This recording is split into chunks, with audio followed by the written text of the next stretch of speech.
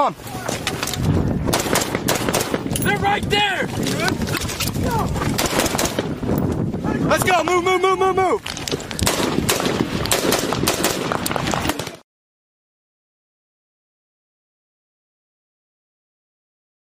This episode of Choices Not Chances podcast is sponsored by Louisiana Gun Shop, located on Highway 90 West in Broussard, Louisiana, just south of Lafayette. For more information, stay tuned at the end of this episode. This is Choices Not Chances podcast with Ryan and Matt. I'm your co-host, Matthew Charette. Sitting next to me is Ryan Rogers. Hey guys, thanks for coming back with us. We have our first returning guest, Johnny motherfucking Glenn, and he was on briefly on 9/11 to do a commemoration talk about that and kind of just overview emotions and feelings of things going around from vets. We did our thing, and now we're kind of going to get into your career, and I think this it's important for me at least to understand how your life was early life, like single parent household, double parent household, siblings, sports, that kind of stuff. So I grew up in a little small town called Bainbridge, Georgia. Well, actually, it was Bainbridge, Georgia, but then we stayed in a little town called Cyrene, Georgia. And I grew up on a family farm. We lived on Glenville Road. Everybody on the road was Glenn's. Everybody's athletic, very, just outdoor people. And I grew up doing a lot of fishing and hunting. So had a younger brother, younger sister. I was the oldest of the siblings. And then after that, I graduated in 1995 on June 5th. And I left for the Army on June 6th. Done. And now, did you play sports in school growing up? I did. I played football, basketball, baseball. I played all sports. Pretty good athlete. And then joined the military after that. You didn't run track? No, I didn't run track. I just figured because you run all the time now that might have been your forte then. No, I think I just fell in love over the years, man. Just being in the Army, I just fell in love with, I had a lot of guys on the team that were runners, and I just kind of fell in love with running at that point. But I've never. Are you a Goggins fan? No, not really, man. I've seen some of his podcasts. I like the guy. Don't get me wrong. I like some of the stuff he stands for, but I'm just. He seems to be a pretty decent guy. I like to go out and train with him. I just know he runs too. Yeah, I had a buddy of mine. We was going to set it up, Seal in the Green Beret. I'll go out and, hopefully he watches this and I go out and smoke him one day. So, hey, Goggins, Johnny motherfucking Glenn's calling you out. So, hey, dude, damn. Set it up. We'll come out. Hey, we'll go up. I'll set it up. Yeah, set it up. As a matter of fact, I'm scheduled to do a 50K next month. So, set it up. Let's go do something. That's 5-0. I like it. All right, I'll sponsor it. Let's do it. I like it. Yeah. All right, Goggins, you heard he's been called out. Let's run it up. So Johnny's our first Army guest, and we're going to kind of get into that now. Not too much. I mean, you played all sports growing up, and both parents in the house? Yep, mom and dad. Both parents in the house, mom and dad. Religion? We're a Southern Baptist, and my mom was real big Southern Baptist, so we went to church Monday, Tuesday, Wednesday, Thursday, Friday, Saturday, and Sunday. And I remember one time I asked my mom, how can God help us when, we're praying all the time? He can't help nobody else. And after she backhanded me, I never said anything about God again. Yeah, you let that one lie. Yeah, I let that one go. Yeah, I'm almost done. That's Southern Baptist. Oh, yeah, that's Southern Baptist right there. Oh, yeah. Never heard a curse, but she swore it about 3-4 times after that. Oh, boy, yeah. Yeah, that's good. Okay. And so, 95, what was, walk me through the, your decision-making process in joining. Was there a catalyst when you were younger? Is it a bloodline? Is it a... Well, I liked the movie Rambo first time I saw it. Fell in love with it. Mm-hmm. And me, I grew up a big hunter, as you know, like deer hunting, dove hunting, quail hunting, turkey hunting. If it walked and it was in the woods and I had a gun, I'm shooting it, Mm-hmm.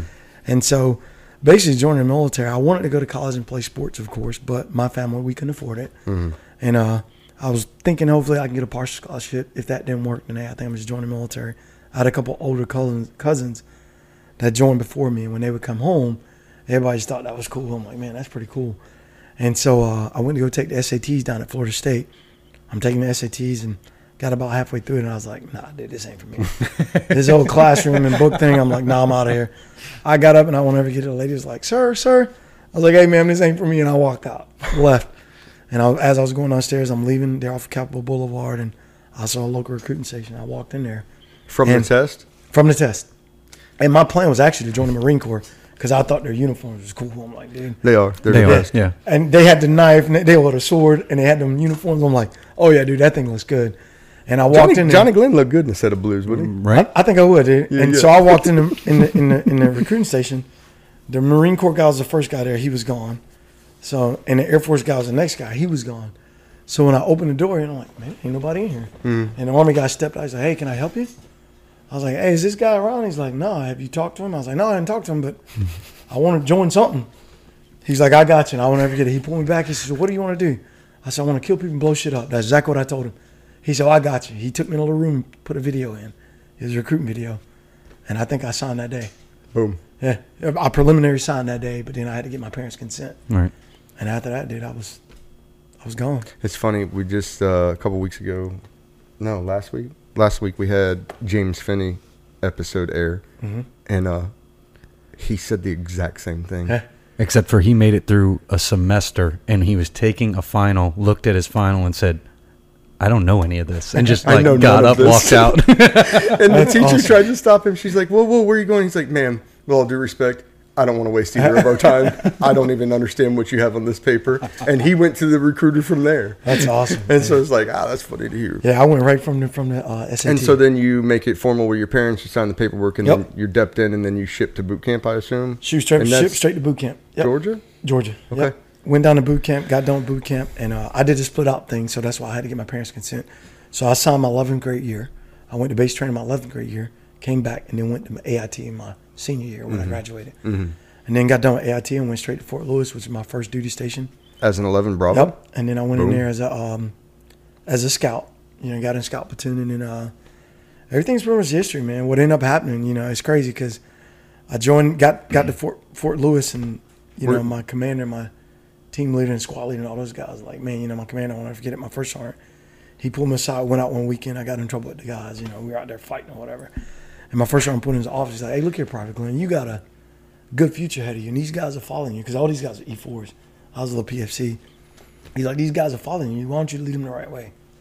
I'm like, Roger, that first sergeant, whatever, dude, I'm just ready to get back to the club, fight, have fun. Yeah. I'm 19 years old, I just want to have fun. And so probably about a few months after that, I've been in the Army for a while, and I'm like, all right, man, I'm really starting to like this. I saw I was more athletic than, most of my peers. My PT test scores were a lot higher. I'm like, all right.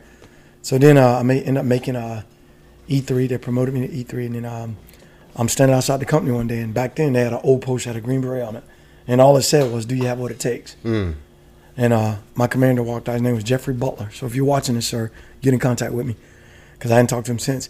I remember he walked out his office, and he goes, hey, do you have what it takes? I looked at him, I go, I don't even know what the fuck it is, sir, but I got it. That's exactly what I said to him. He's like, yeah, Glenn, I'm sure you do. You need to go talk to a recruiter. And I went and talked to a recruiter, and the recruiter told me at the time I went to SF, you had to be an E4 in the Army. Yeah. Like you had to have that much time in the Army or whatever, yada, yada. Because it was pre-war, so they wanted a little more experienced guys. Yeah. So I went and talked to a recruiter, and the recruiter's like, hey, once you become an E4, come talk to him. I said, Roger that. So I went back, told my commander, like, hey, sir, I can't do nothing until I'm E4. And he looked at me and he says, before I leave this company, you will be an E4. I was, Roger that, sir. Well, dude, it wasn't 4 months, man. It wasn't 4 months. He came on orders levy to go to, they sent him to D.C. for something, because he's probably one of the best commanders, sharp commander. And he promoted me with the waiver, dude. He was a man of his word. They came beating on my door one morning, like, hey, wake up. And he's like, hey, get a uniform. I'm like, all right, cool. Put a uniform on downstairs. I had no clue what was going on. I basically got promoted to E4 with the waiver.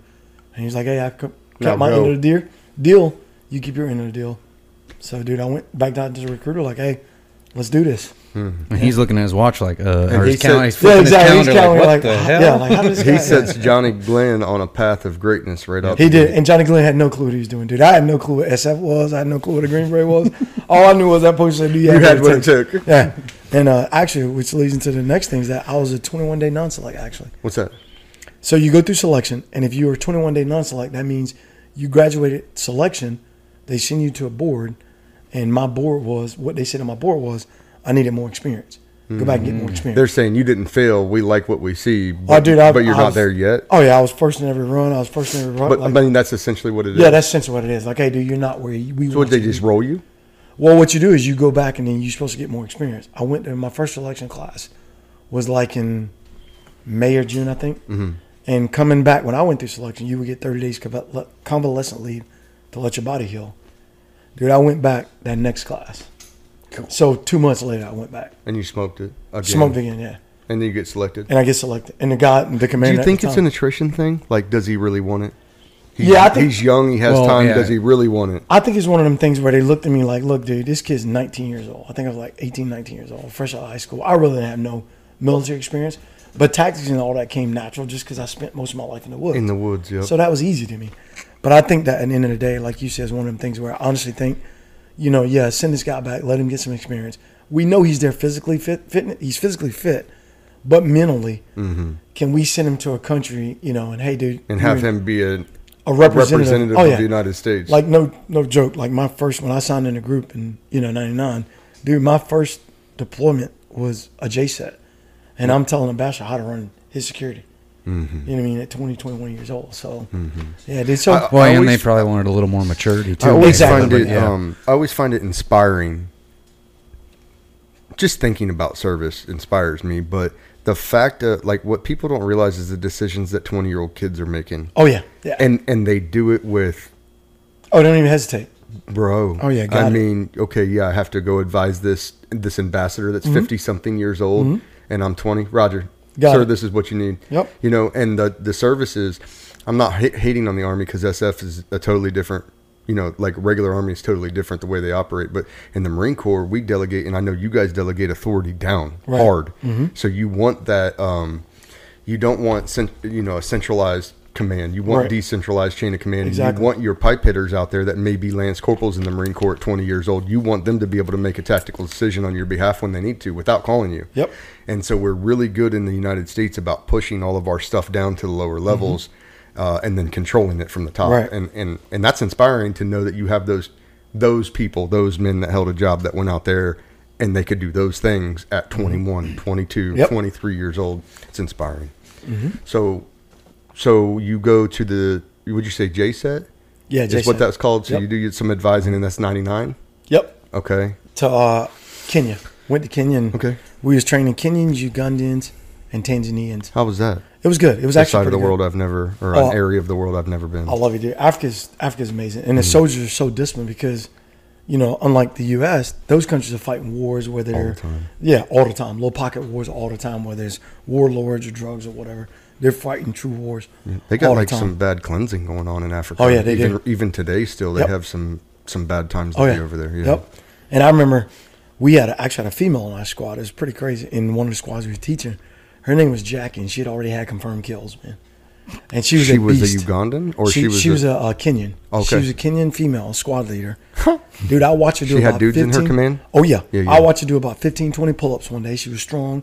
Didn't look like a female. She had manly features, but she was still a female. But dude, I'm talking, she was a beast, man. She was a beast, legit beast. Yeah. Have confirmed kills already. I'm like, oh my god, dude, that is awesome. No, I don't know about confirmed kills, but I ran the first class through ITB, Infantry Training Battalion, of females because they were trying to integrate. And they were thinking about having females in the infantry. And we're trying to get Lioness outfits out there and FET teams and stuff. Yep. And man, my very first class having female. I mean, I was that Marine. I mean, fuck this. Why are we changing? This, that, and the other thing. And did we change some standards? Maybe they did. Maybe it was for the better. Maybe not. However, my honor grad of that class was a female.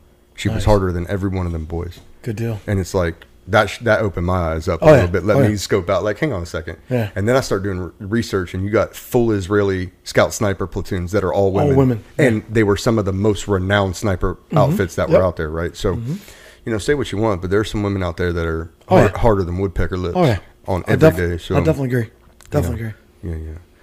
So, okay, so you leave the Tanzania and Kenya deployment. Come back to Fort Bragg, and then we just basically, like I said, pre-war, all you did was train. Yeah. You mean you're training.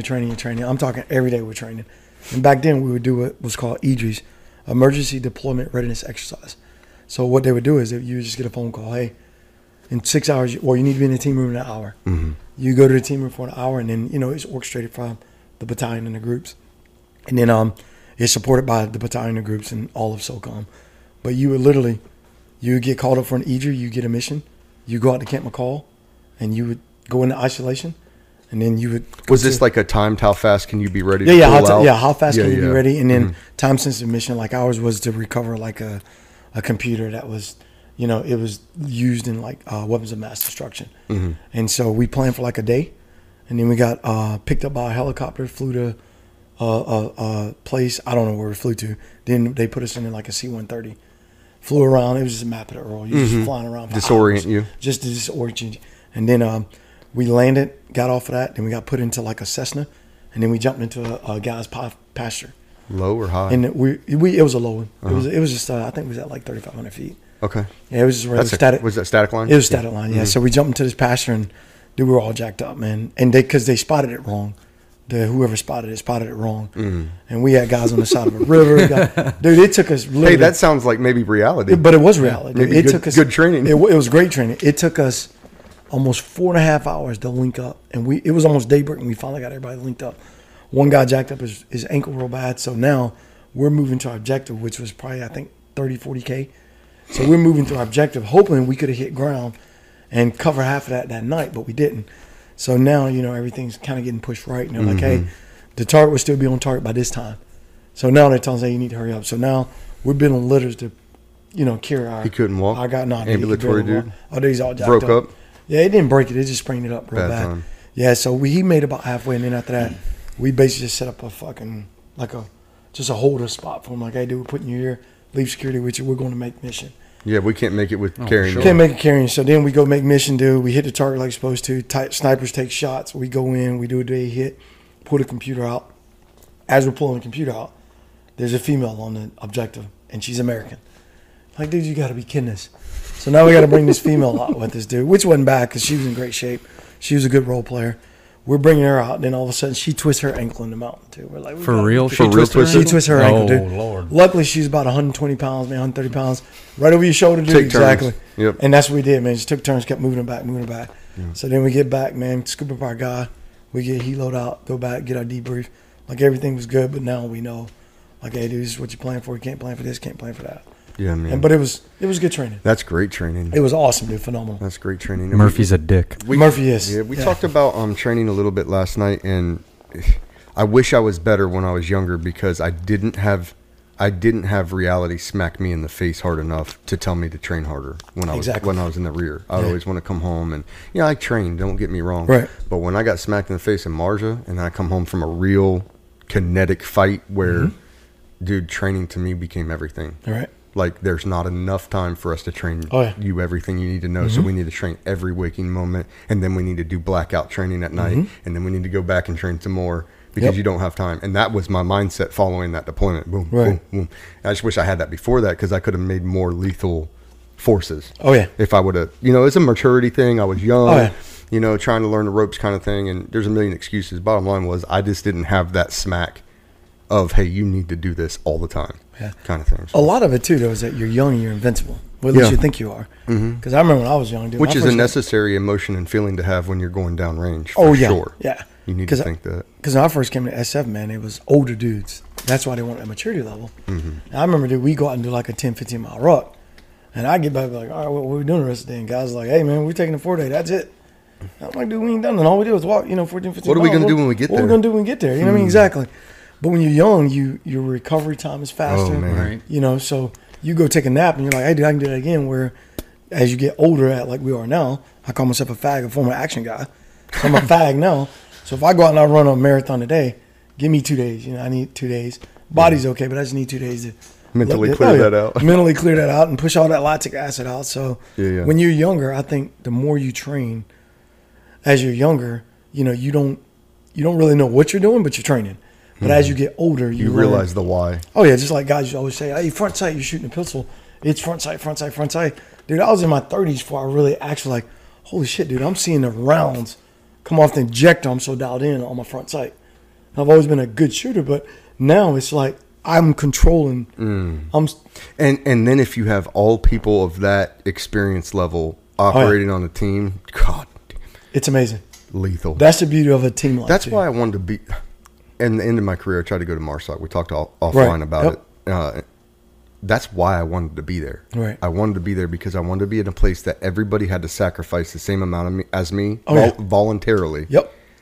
And then when they get there, that is their life. That is their. And when you have that, then you're going to be beside. And don't get me wrong. When we went to Marja, I couldn't have asked you for a better command, a better element, a better structured battalion within the Marine Corps. It was by far the best, and it was the best.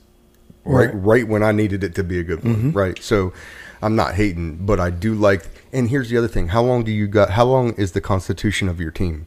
It just depends. You know what I mean? Like me, luckily, and I'm not bragging. Is it one deployment? No. So the way we're set up is 4 to 6 months is what we're going to do, depending. You know what I mean? It usually depends on the mission, but usually 4 to 6 months. And it could be adjacent. My question is, how many men are in your team? 12 How long are those 12 men together? years. Yeah. And they know each other. In the left and Marine right. Corps, you do a deployment, you come back, it's shuffle, Yeah. new guys, shuffle leadership, and then you go again. And it's like, I understand why I understand Big partially Marine, why yeah. you do that. Because it's hard and people need promoted and you need to move Right. them around. But it's like, if we're in the profession of warfighting and our goal is to become as absolute lethal as we can, then maybe we need to restructure that to keep company level guys and platoon level guys together a little more often. Even if you shrink, like right now, the Marine Corps is in a big, I don't know how much you know about the Right. big shuffle up there in, but they're in a whole op force shuffle where they're changing the way that infantry Marines are going through pipelines. They're learning every weapon. They're learning, like, it's O3XX. You're going to learn all of them. Bubbling mortars, Carl Gustav. You know, you're going to learn all of it. And then as they, instead of just saying you, and you are going to be machine gunners, you, which is typically how we did it off of a GT score. But you might have a hell of a machine gunner that you put in a mortar section, can't bubble a 60 for shit, but he could really handle a 240. And then you're kind of taking that away. So this new initiative, this new drive is to help that. And I think that'll help. But if the Marine Corps would just leave people together for a couple deployments, let's say 2. Yeah, could you imagine if we did a second deployment? Oh my God. It Makes would, a difference. Like, oh Makes a man. difference. I mean, cause you got, and that's the same way the SEALs work. The Army works that way. Our SOCOM, like MARSOC, they're together for a long time in a team. Right. And you wonder why they're so lethal and they're so good at their job. It's like, yeah, these same dudes are living, training, breathing together for multiple years. It's not like you have to reset with a whole new squad on the next deployment and train them all the stuff up again. You know, you know each other like the back of your hand. Oh, yeah.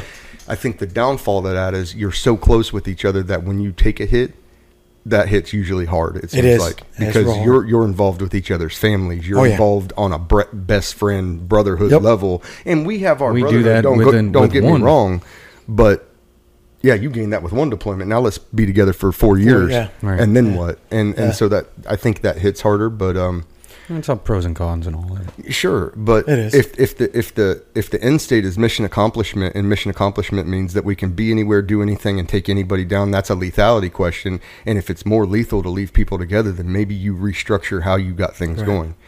And then that's the outside the box, maybe in my mind, but then the inside the box says, yeah, but it's worked for 215 years this way, or however long that we've been doing it. And it's like, yeah, that's a good point. Right. You know, so But they've changed it over the years too, so. that's true. Yeah. And a lot of it, I think, like where I came from in SF, I got fortunate. I stayed on ODA my whole career.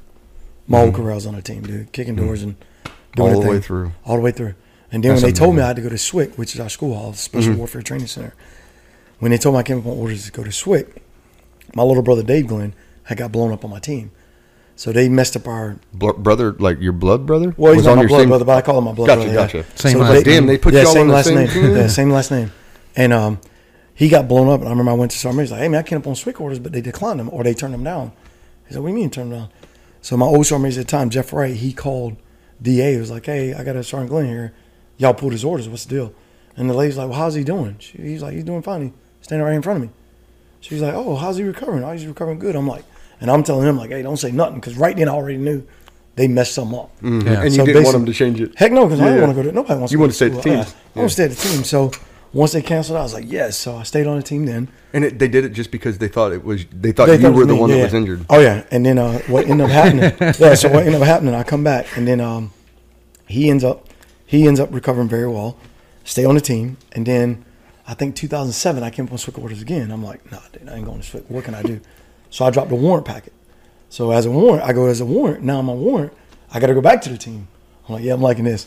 So then I go back to the team, dude. I do Did you another. get the warrant? Oh yeah. So I became a warrant, and then I retired as a W3. But I went back to the team for another 8-9 years. So I did Sick, 20 dude. years on the team, man. 20 years on the Sick. team. Yes. That's awesome. All on the team. They loved it, man. So I was like, yeah, this is gonna work. I like this. Well, we gotta wind that back so we can get the full 20. Yeah. Oh, shit. Through. And so yeah. Maybe and so, not line by line, I but got you. get and where I think SF for the most part it's changing now, but where I think we doing it right, even with MARSOC, RSOF, all the spec op units, guys don't want to ever take a break. Mm-hmm. That's just what we do. We're hitters. But I think like when you start putting guys on orders is where you mess up that whole dynamic. You know what I mean? Like, I got buddies that went to SWIC. I ain't gonna say it ruined their careers, but they were pissed being there. So now you got these guys as students. Yeah, you got them as students being there, or they're in front of students. They're hating their jobs. So now it's just like, whatever. I'm just gonna smoke the hell out of students just because I don't want to be here. So I told my sergeant major one time, I was like, hey, sergeant major, instead of you bringing guys on orders, why not just have guys volunteer to go to SWIC? Because some guys would. Yeah, some guys may know, need like, a break. hey, dude, I need a break. That guy, if you let him volunteer to go there, 9 times out of 10, it's going to be a lot better him being there. Because he wants to be there, yeah. Because him getting voluntold, yeah. So they were real good about it. What happens, though, when you switch to that policy and you don't have the quota that you need? Then you do the whole then you're back in the same boat. Then you're back kind of in the same boat. But I think for the most part, you would get enough guys saying, hey, dude, I need a break. After, 6, 7, 8 deployments, dude, hey, I need a break. Because it ain't the guys that are telling them, it's their wives and their families. Like, yeah, hey, absolutely. Help me with the kids. And, and then they start where I'm at, they would start offering guys like schools like Halo School or Sniper School. Some guys aren't going to normally get on a team. You can get it, but you go on that order of merit list, and it might be 3 years. But, hey, Sergeant Major, if you send me to SWIC, can I get a school out of it? And guys are like, yeah, I'll give you a school kind out of of barter. it. Yeah. Barter with them, and guys would go, man. I think guys would literally, hey, dude, I need Have you put that up to Big Army? No, I haven't. Why? I don't know, because I'm going to be honest with you. When it comes to Big Army, bro, I couldn't tell you. Dude, like when we have to do Big Army stuff. I mean, you're an influential character in that in that area, I though. got you, yeah. And not saying we don't know a lot about the Army, but dude, if you want to see something funny, get a bunch of Green Berets and tell them to do drill and ceremony. Hilarious, dude. Yeah, dude. They're just running into each other. It's stupid, dude. Like when we would have like ceremonies, dude, they'd be like, all right, bring your men to, attention. And guys are like, oh my God, like we have no clue because that's you learn that stuff in basic training, but you don't learn it to the extent you're not doing it in the Green Berets. Heck no, dude. No. You should see us, man. Like, all right, formation. Not saying it's bad, but if you tell us to go into country X, like Afghanistan, and do this, this, and this, that's when we shine. You're gonna like what you see. Oh yeah, if you bring a gun out, you're like, hey, dude, I need this gun to work.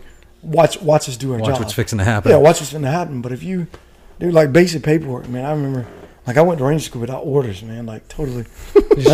Showed up like, hey, I kind of showed up back in the day. It probably ruined my career back in the day, but kind of showed up there, and I had the S1 kid I won't ever forget, man. Just back then it was all Microsoft Word, and he just basically put my name on a kid that went to Ranger School with orders, changed the date on, and that's how I showed up, dude. I'm there with no orders. The last guy they called, just standing there. They're like, what's your name, Ranger? I was like, Ranger Glenn, John J, one each. They were like, dude, we have nowhere on this list. I'm like, hey, I don't know, dude. I got my orders right here, He's like, all right, if you pass PT test, we'll figure it out. And Thompson, if you're watching this. Yeah, Thompson, if you're watching this, is Ranger Thompson. He's my RI. He was like, hey, where you coming from? I was like, 3rd group. Well, he had just went to selection. He was becoming an 18 Bravo. He goes, what MOS? I said, 18 Bravo. He said, I'm going to be an 18 Bravo. I said, dude, I can tell you everything you need to know. So that was my end to get into school. Make sure I was like, hey, here. just make sure I stay here. He's like, all right, cool, dude. So if Thompson, if you see this, man, hit me up, man. Yeah, so that's basically how I got in Ranger School without orders. So. Awesome. And so that was following the... Yeah, I was a Green Beret now for 3 or 4 years. Got 2 or 3 deployments under my belt. So. Yeah, but we didn't talk about 9/11. So you come back from Kenya, right? Yep. Does that happen before you push again? No, we went on another J-set somewhere else. I can't remember where. Okay. Don't make me lie. We went on another J-set, came back, and then after that J-set, we were training. Then we went to Beta, Nevada. Mm-hmm. And Beta, Nevada was where I was when September 11 kicked off. And we talked about how that happened when you came in from I came in from a run. Yep, I've been running that morning. I went running that morning. I came in. We were in a little Beta, Nevada. The hotel's made like houses, basically ranch style. Your little rooms are right there together. Mm-hmm. And all the doors are open. So we had the whole backside, the whole ODS, 12 of us. Well, not one, it was like 9 or 10 of us. We got the whole backside, and everybody's doors are open. I'm like, why the hell these guys got the doors open? Because we got our shit in our rooms. And I walk in, and everybody's in one room. They're in the commander's room at the time, and everybody's just standing there. Dude, little small TV, big box TV. Yeah. And everybody's just staring at it. I'm like, hey, what's... And everybody's like, hey, shut the fuck up, dude. Be quiet. I'm like, what the hell are y'all watching? I think it's movie night or something. And they're all watching the birds going to the trade centers, man. It's like... And so I would assume that, following those calls that you guys got there, things just accelerated pretty quick for you. Dude. Oh, yeah, dude. Once we got our stuff, we got the phone call, the phone rang, everybody's just like staring at it. Like, hey, get your shit, you're going back to Nellis. Get to Nellis, get back to Bragg. Like, hey, and everybody's like, hey, we're going to war. Commander's like, hey, guys, get our shit packed up, we're going to war. So we drive into Nellis, man. They got what's the experience, the emotions in the room when that conversation comes down to a bunch of critical skills operators? It's quiet at first, dude, because you're still trying to process it. Mm-hmm.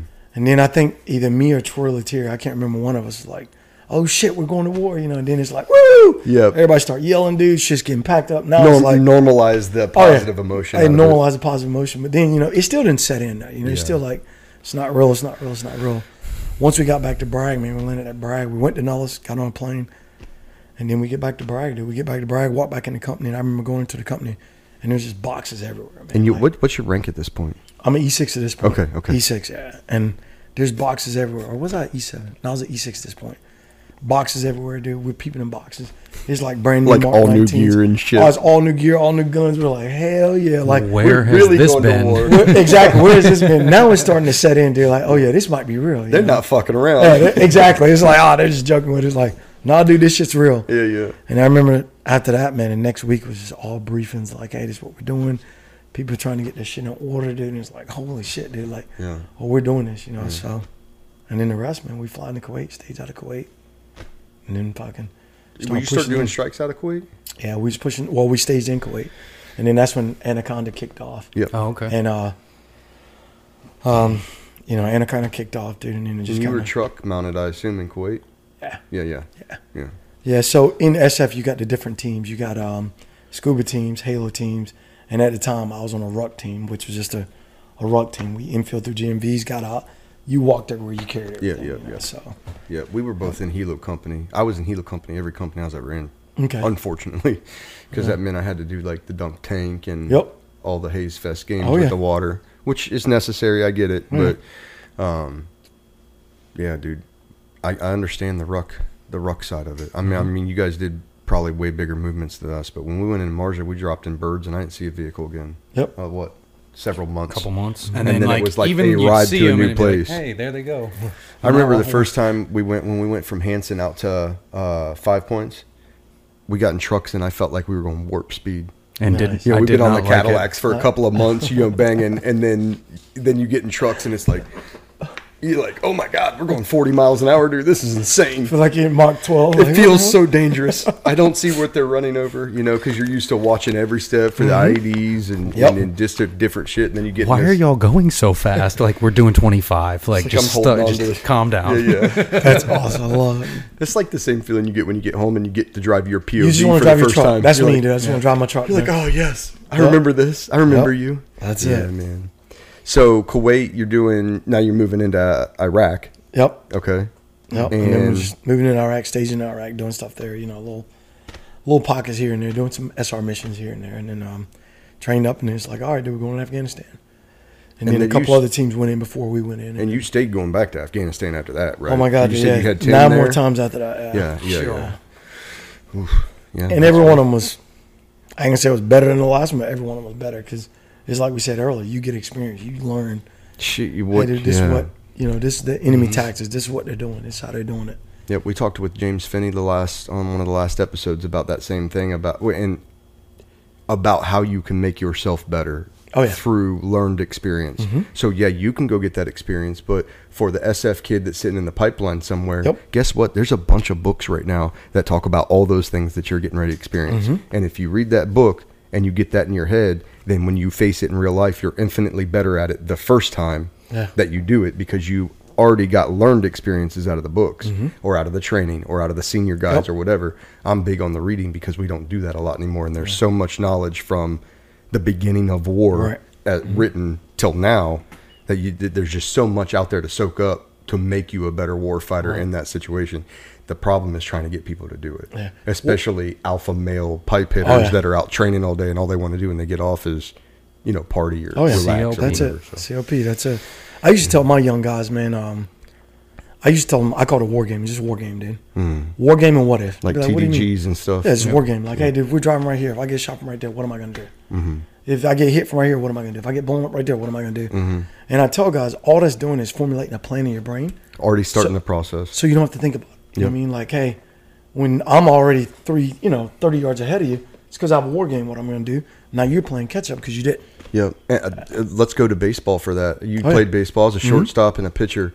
And every single time, you know, I'm playing shortstop or third base and that pitcher's in his windup, I'm telling myself, you're rolling 2, you're going to 1, you're cutting off if it's to right field. And then boom, one of those things happens. And I'm, like you said, my body's already going because it's already had that conversation. I also do it with like important conversations I'm going to have with business people, whoever I'm going to talk to, sponsors. And it's like, I want to have that conversation in my head. And then it's not one conversation. It's one for me. But then I want to play out everything that I think possibly could be said by the other person. And then play that conversation out. Okay, if he says this, I'm going to go here. If he says this. And yeah, that's just wargaming. It's wargaming in a different light. Yeah, absolutely. So super important there. So I want to talk about some of your more intense. That was you. Okay, so a while ago, I don't know, a couple years ago, I'm scrolling through Funker combat videos.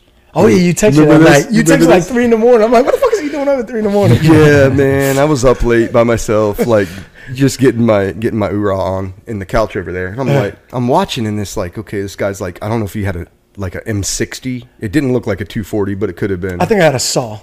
It was something. It was, I can't remember. One of them SF saws that don't look normal to me. Yeah, I had a shorty down, dude. It was nice. It was nice. So this white kid you're not white. Rusty. Rusty. Yep. Rusty, and he's freaking the fuck out he's on a blazing ridge. It. Oh, yeah. And hey, Rusty, no shame. I'm not saying there's no shame. I didn't freak out like that ever.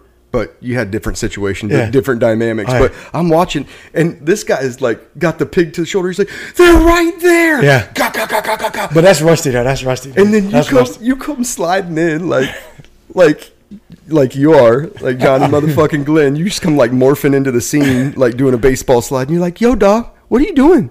He's like, they're right there. Ga, ga, ga, ga, ga, ga, ga. And like, unbeknownst to him, and probably known to you, you had airstrike coming in. Yeah. So you're trying to tell this dude, like, we're going to be okay, cuz. It's danger close. He's like, no, we're not going to be okay. I can see their eyeballs. And he's shooting. And then you're like, all right, dog, do what you got to do. And you, like, leave him. And then the airstrike comes in. And then, like, the light bulb goes on in his head, like, okay, maybe I could have just sat down for a minute. So, me and Rusty, man. Rusty's my right-hand man. I hope he watches it, too. Me and Rusty always got them ticks together, man. Always in firefights together. So I used to always tell Rusty would always say, what it is, Johnny, they think I'm your bodyguard. I'm like, no, dude, you're white, so they think I'm your bodyguard. So we'd always be up front. And that day, I just left Rusty Action, walking back towards the back, because I love being on my feet.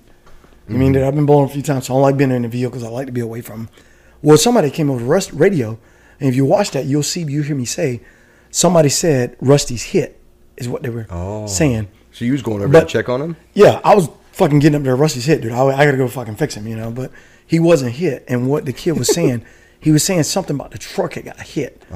But the truck had took rounds on it, and either radio, somebody got hit on the truck. But over the radio with all the chaos going on, it sounded like Rusty's hit. You're like, oh, that's my dude. And I'm like, shit, I got to get up there. Rusty's hit. And I get up there, and you hear me I'm going off. I'm telling Rusty, I'm like, somebody on the fucking radio said Rusty's hit. We need to get off the radio, all this chatty catty shit. If you don't need to, and that's exactly what I say on there. If you don't need to be talking on the radio, don't fucking talk. I was like, oh my God, dude, all these chatty catties on the radio, I'm going off. And then I'm trying to open, he needed more ammo. And literally, dude, we killed 20, 30 bad guys that day. They were literally where Rusty was. It was a defilade. And he was trying to hit him. You could see him, but you couldn't get the round. And you could tell that in the video because he was angry that he couldn't hit him. He was pissed. He's off, like, they're right fucking there. Oh, dude, he was pissed. And so maybe it wasn't freak out. Maybe it was just frustration. He was mad. That's it's Rusty. Just like I see them and I can't. Oh no, hit he them. wasn't freaking out, dude. Me and Rusty probably been in 50 to 100 firefights. And so every firefight he was like that, freaking out. I'm not saying freaking out like he was spazzing. I'm just saying he was like.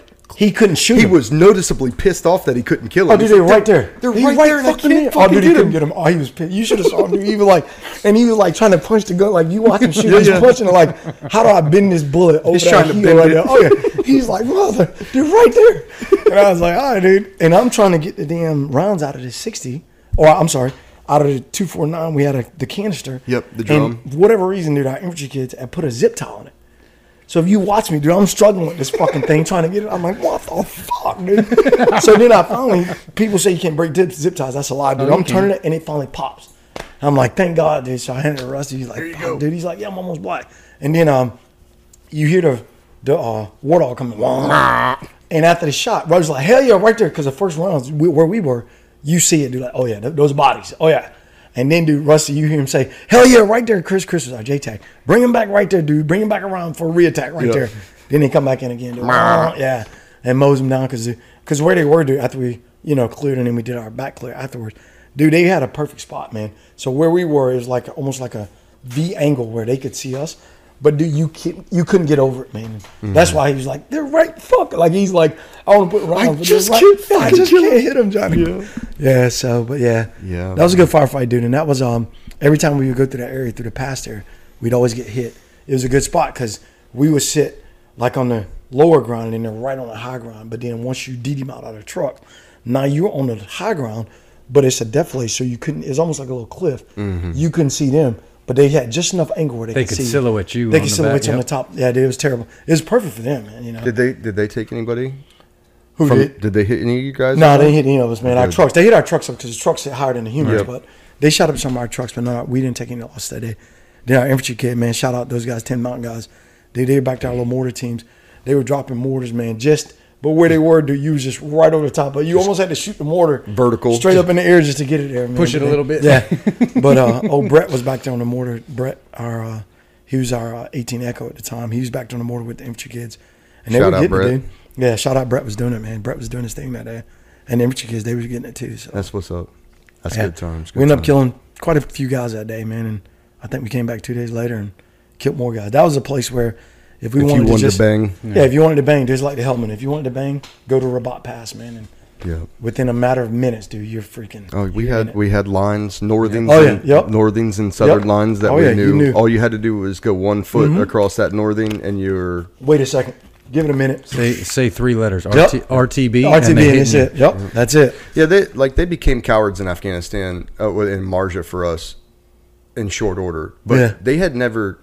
We were first boots on deck in a helicopter in that area, really. I mean, they had some shaping, some ATF, some CIA that went in and shaped and got positions for us and stuff like that.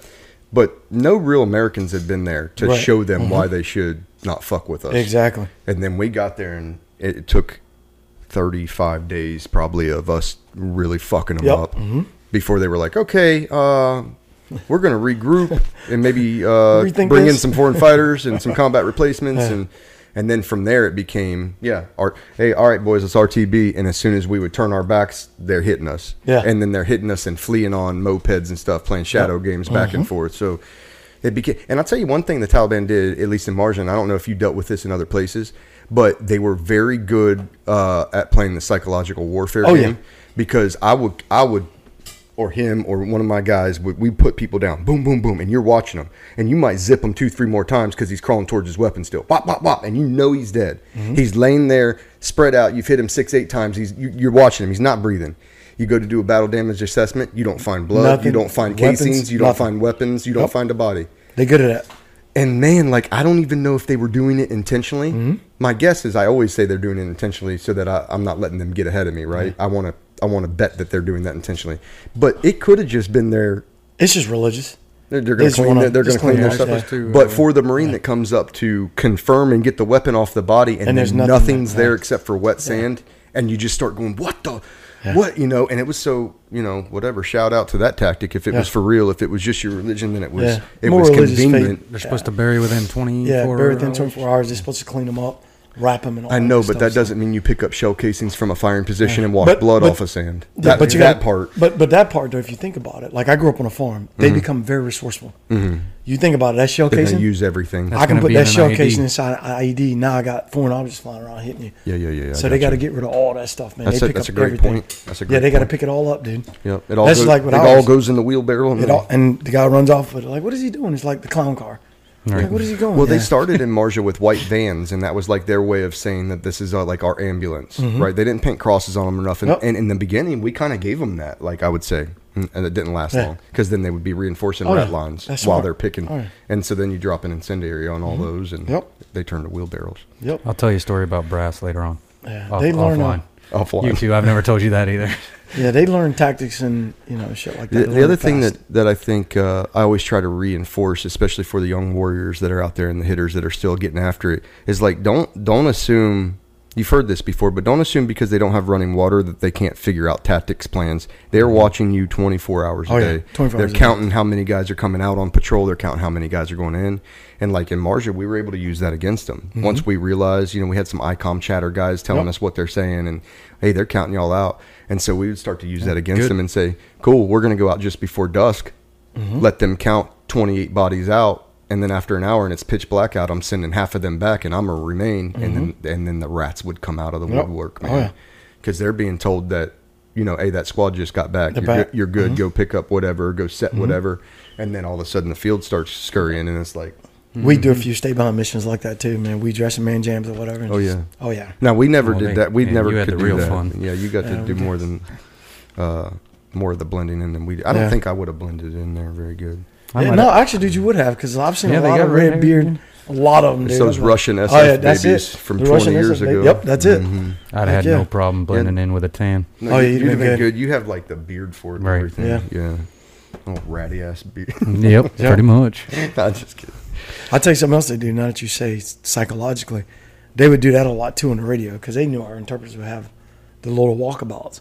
And they'd be like, hey, false information. Oh, yeah, go left, go right. Hey, they're moving right there. Stop right there.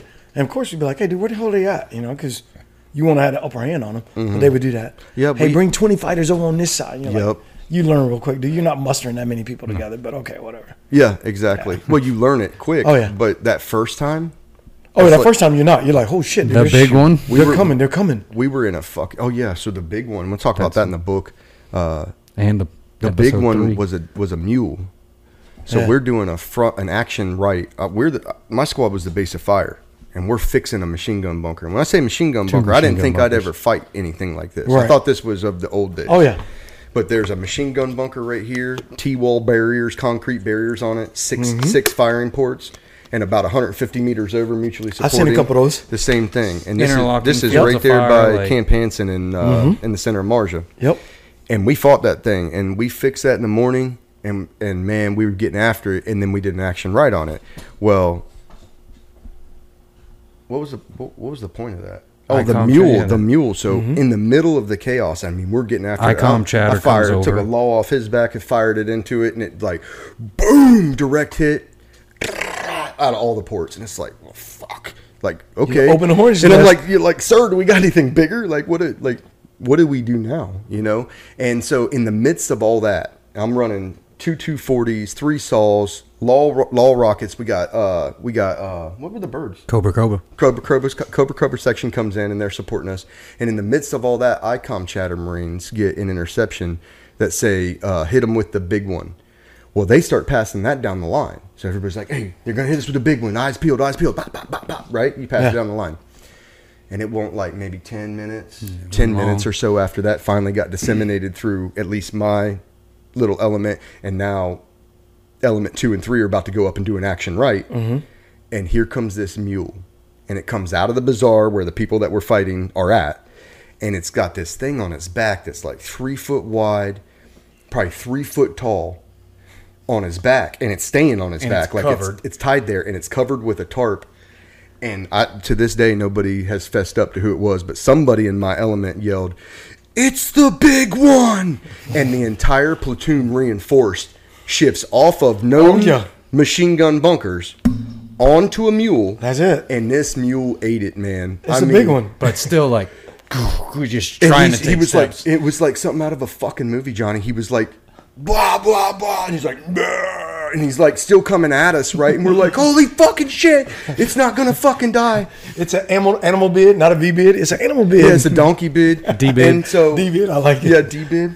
And so the big one goes down, and we're like, fuck, I hope that doesn't explode. Back to the machine gun bunkers. Blah, blah, blah. But what I always say is funny to people is like, when you really think that your life is in peril and you got something serious, it's crazy what your mind will believe. Oh, yeah. It was 3 foot of dried up poppy stems. This mule was scared and running. Yeah. But because we heard release the big one, oh yeah, everybody instantly and all at one time when the call went out that was the big one, there was no orders needed. Everybody didn't need them. Don't care what that is. It needs to die before it reaches. An effective. I would have thought it was a bomb. And like 100%. I told him, I mean, what else are you going to think? Oh yeah, like I told him, around the corner comes a white van. We're not even talking about it right now. No. But because it was a mule. It was the big one. It was the big one. Yep, Oh, we'd yeah. ice the guy, innocent or Done. not, because of hostile act and hostile intent of what Oh, yeah. our perception, and it would have That's been it. done, and it wouldn't have been a story. But here comes this giant mule just That is getting phenomenal. after it, man. I love it. Crazy what your mind will believe. That's good. All right, so Johnny, like, I'm not going to go over your entire chest because it's distinguished, right? So, but I do want to talk about valor. I've talked about valor with Finney. I'm going to talk about valor on the next episode with John Wayne Williams. I think you might know him too. Mm-hmm. And so you have some valor devices, and I just want to kind of, customarily people grow up not wanting to ask those questions. Right. And I think that we can bridge the military-civilian divide a little bit by just putting those answers out there. So valor is...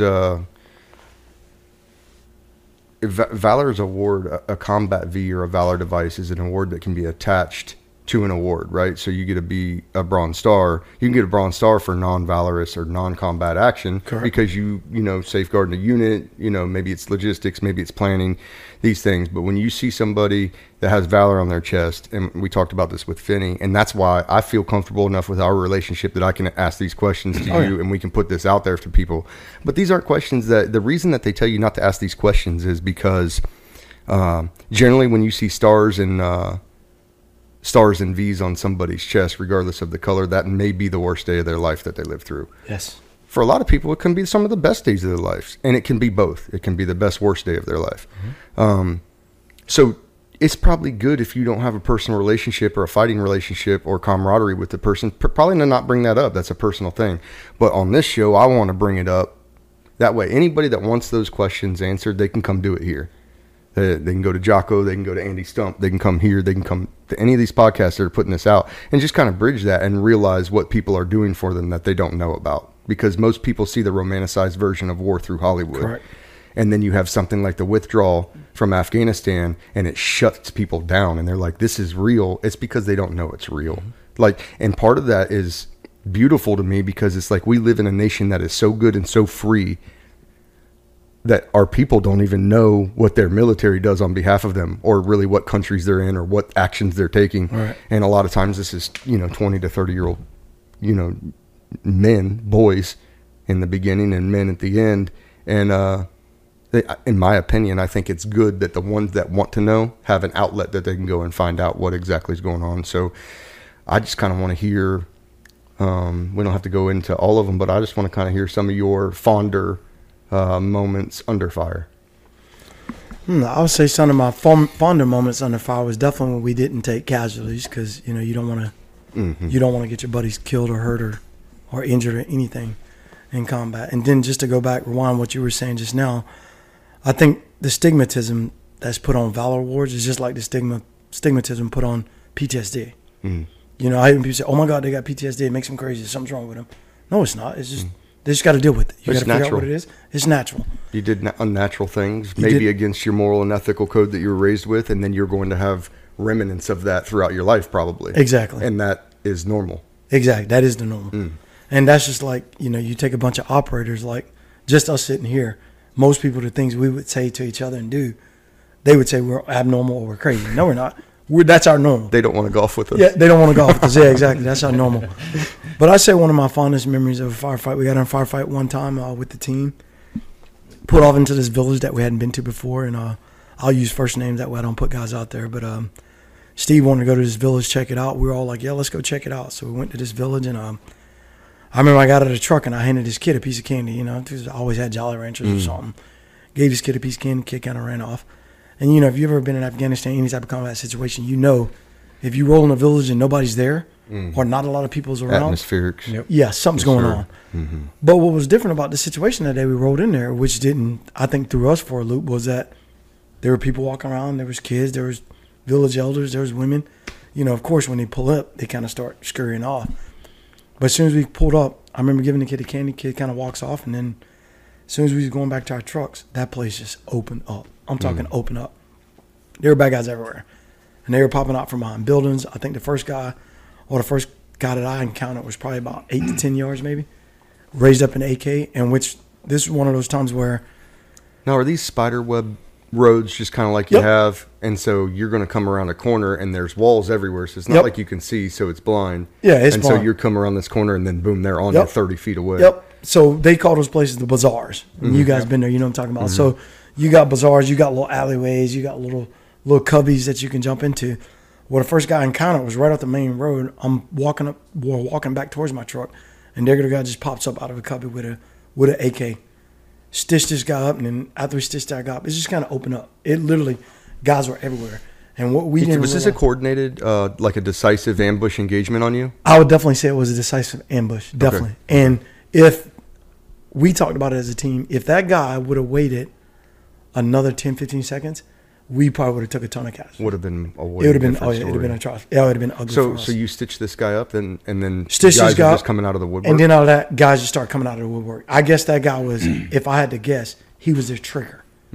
Like once he fires, we all fire. Yep. And we had guys running out of little shots with guns, and it was chaos. Because now you got the people that were locals, they couldn't have been in on it because they were running either right by us or around us, and the guys were switched on pretty good. And that piece of the firefight lasted probably about 10 minutes maybe. And then we're fighting our way through, and now these guys take off, and right behind the bazaar, well, you know, most of the time, it falls off into a gully, or we call them creek beds, fell off into a creek bed. And me, Steve, and TJ, another guy on the team, we started chasing these other guys that was in the fire break. I'm leading point. I got on a black shirt. I always wore black shirt, black T-shirt, short sleeve. I had on regular BDU pants. And I'm on Teva sandals because my feet had started cracking. So I wasn't going to go on a mission. I was like, no, I'll go. You know, we're going to, because we went to Kandahar just to plush ourselves up and get lickies and chewies. And I remember we was chasing after these guys, and then it was probably about 15 or 20 of them. So they had to have a rendezvous because they was falling back to it. And lo and behold, if my guys, they know exactly where we were, but we were close to Pakistan. So these guys were actually trying to fight themselves back into Pakistan. So hit us, retreat back into Pakistan, re-kit, come back, do it again. So we ended up chasing these guys, just got short of Pakistan. Steve's on the horn with air. We chased these guys a couple miles, actually. Yeah. You know, definitely away from our main element, if you will, away from our trucks. And there's 3 of you. And it's 3 of us. So, but I saw the guys as we started chasing them. The first guys I saw was probably 3, 4 guys, wasn't that many. And then right when I seen them pop up to come shoot, they've been in the corner. So I'm like, all right, we got to get to that corner.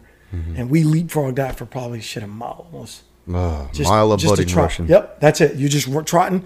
Right when you break a corner, you try to take the corner, there they go. And I remember we got up to one corner. We're getting ready to turn the corner. And I stitched up 2 more guys right there real quick. I ain't gonna say I saved Steve's life, but he was in the vicinity. TJ was in the vicinity. Stitched those guys up, and then after that, we were back on a fit chase. And then we got probably about a mile into it now. We've been running for a good little minute now. And Steve's actually saying, like, hey, we should, you know, turn around. I'm like, dude, I just saw the guy make the turn. We're right there. You know, 100 yards. Let's just get to that turn. We'll see him. We get that turn, then it's the next turn. And you just, God. And you're basically just leapfrogging. So then we get the helicopter overhead, and then we got the helicopters overhead, and then the guy in the helicopter's like, hey, we got a guy in black. And, of course, my team leader's talking them on, like, hey, follow creek bed, plenty of freaking turns. Our first guy's wearing a black T-shirt, yada, yada, yada. I'm 5-10 paces behind him.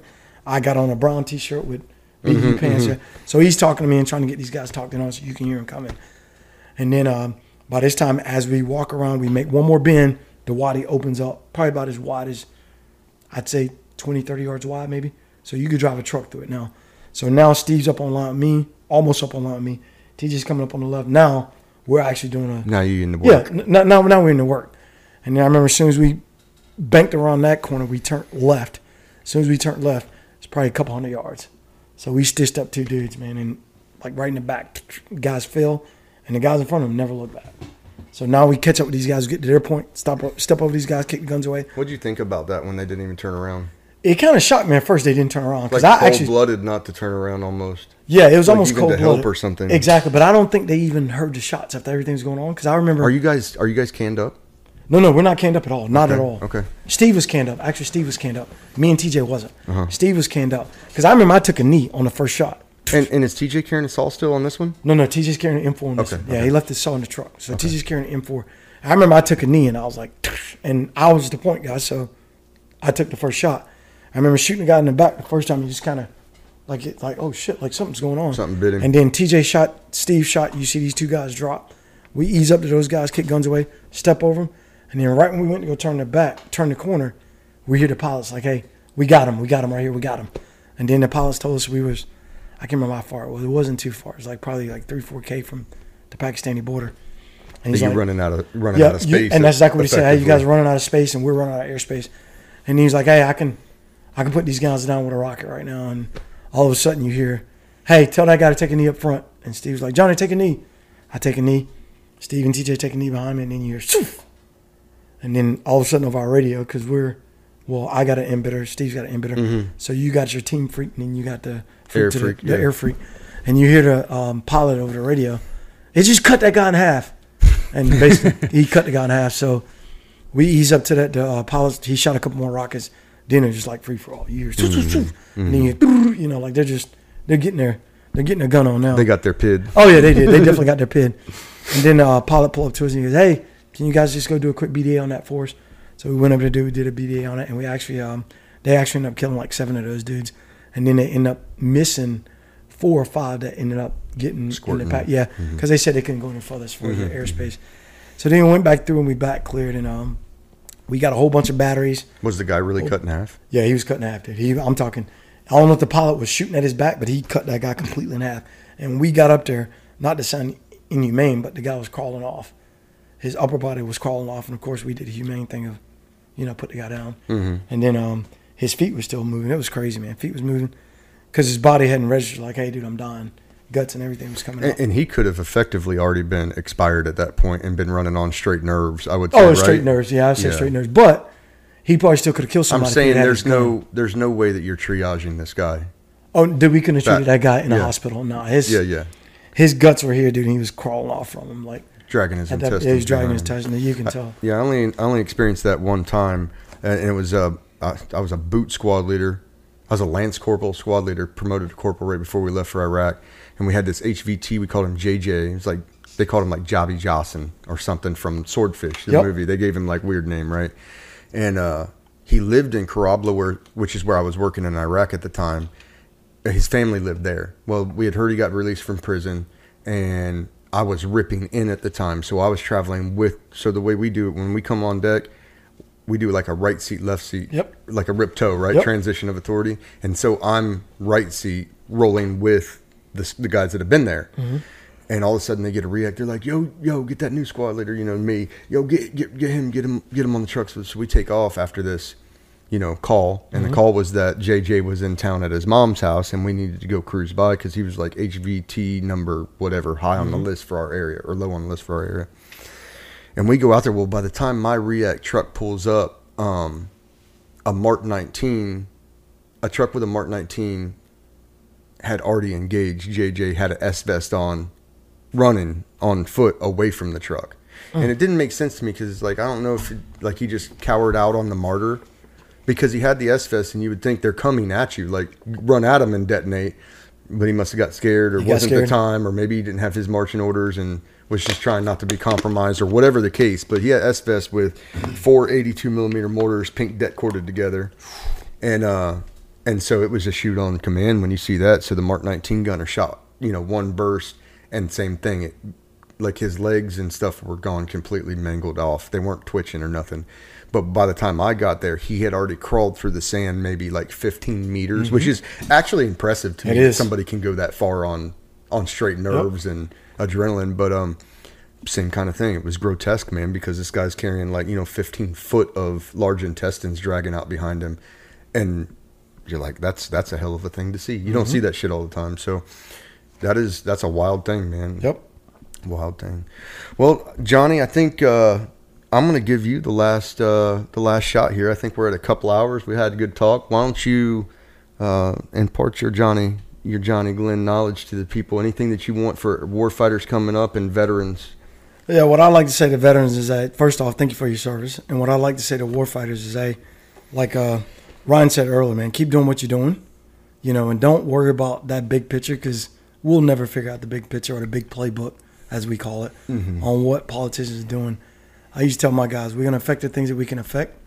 We're going to make changes to make them better for us and the people that we're protecting, and that's all we can do. And then wish that the politicians, the decision makers, that they get it right. You know, and then that's all you can do, because effectively once they're voted in, that's their decision. And once they make it, you know, it's not our job to worry about how they came to the conclusions and the decisions and policy actions that they did. It's our job then to go enforce those as long as they are legal and lawful. That's it. And be professional about it. So, man, I can't appreciate you enough and thank you enough for coming out and doing this for me. First Army guy on the show. I think we opened that up properly. Awesome. And I would love to talk to TJ and some of these other guys, and we can make that happen. And definitely Rusty. The more and Rusty, the stuff that we can put out to veterans and to the pipe hitters that are out there still banging down range. So we talked about earlier offline or maybe online that the reading portion, right? Learned experience. This should be a conduit. A whole reason we want to do this is a conduit for information passing to guys that are either struggling because they've done these things already. This is what we can put out resource-wise. This is what we can put out knowledge-wise. Be proud of this. This isn't something to, you know, and that's not going to help everybody. There are resources that we're going to put out too. But also for the guys still going down range, listen to these stories. These are real stories of the last big engagements that we've had. And now the wartime, you know, is coming to a close, and we're out of Afghanistan, and we have over the horizon capabilities, and our SOF is going to continue operating. But in big fashion, the war has closed now, and that doesn't mean there's not another one coming. The Marine Corps never went 8 years without a major engagement of some kind. And for you Army SOF guys, for you MARSOC guys, you're going to keep operating. But for you guys in the Fleet Marine Corps, the Fleet Infantry, you 11 Bravos out there that are getting after it, read, listen to learned experiences, TDG and War Game all the time, and train all the time. There's no time for you not to be training.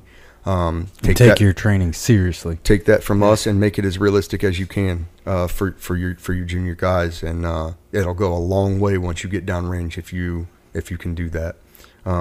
We by no means are God's answer to gunfighting and well, maybe Johnny Glenn is. No, I'm just a fag. I'm a former action guy. Former action guys, but if you listen to people's stories, you can have that experience in your head. Like for instance, I watched Jocko Willink's podcast a lot, and he had, you know, Medal of Honor recipient Dakota Meyer on, and he'll tell you on that podcast that in his mission, in his Medal of Honor time, everything that could have possibly went wrong on that mission went wrong, both on friendly and enemy sides.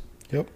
And you have to plan for that. For instance, we had this sexy idea of when we came into Marja, we're coming in on birds, we're going to hit the ground, the gate's going to drop, we're coming off that thing, security circle, it's going to be sexy, go, go, go. That's how I had it in my mind.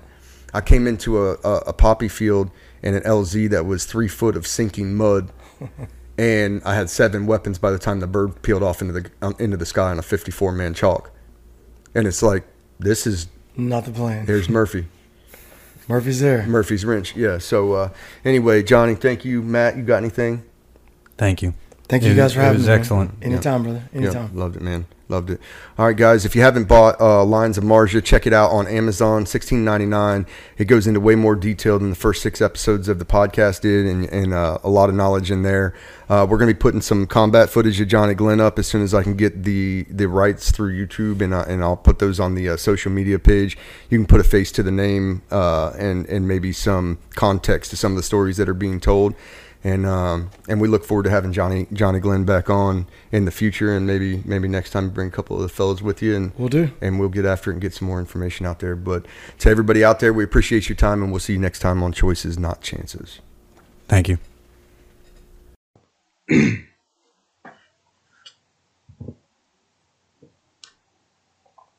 How we doing, everybody? This is the co-host of Choices Not Chances podcast, Matthew Charette. This episode of the podcast is sponsored by Louisiana Gun Shop. The folks at Louisiana Gun Shop have been a longtime supplier of firearms and shooting supplies and services, as well as very good friends of mine. In episode 7 of the podcast, we interviewed the owner and founder, Harlan Boblet. At Louisiana Gun Shop, the sky is the limit when it comes to getting the firearms and accessories you want for your current or future firearms. They have a nice selection of handguns, rifles, and shotguns in stock, or can order just about any firearm you could want or need. They specialize in concealed carry handguns and custom AR-15 builds. In addition to firearms, they also carry ammo, suppressors, optics, and a wide variety of gun parts for the upgrade and maintenance of your firearm. If you want to get further in the upgrade side of things, they provide customization services such as Cerakote, laser engraving, and Kydex holsters. Louisiana Gun Shop is located on Highway 90 West in Broussard, Louisiana, just south of Lafayette. It used to be Louisiana Gun Shop did not have an online presence, but now I am happy to announce that their website is up and ready for business for online sales to all 50 states at louisianagunshop.com/pages/CNC. Louisiana Gun Shop also offers Louisiana residents concealed carry classes for a very reasonable price. Holland's experience in the concealed carry space when it comes to the laws and the do's and the don'ts is pivotal in attaining your Louisiana concealed carry license. As well as the firearm market, Harlan also conducts explosives training for Louisiana blasters licenses for oil field and special effects workers in Louisiana. Workers in these fields from out of state also need to have this training in order to complete work in Louisiana. So whether you need a firearm, upgrade your old firearm, targets and ammo for a range day, or you just like to talk to people who support the Second Amendment, Louisiana Gun Shop is your place, either in person or online. Remember, they are located on Highway 90 West in Broussard, Louisiana, just south of Lafayette, or online at louisianagunshop.com/pages/CNC. Check the episode description for the link. You can also follow them on Instagram and Facebook at Louisiana Gun Shop.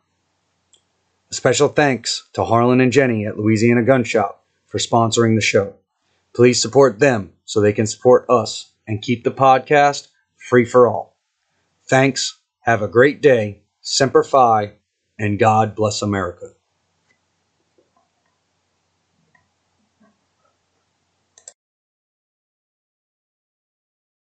Not too far. You're marking the building. Hit him. Yeah, that's good. That's a good shot. That's money. Yeah.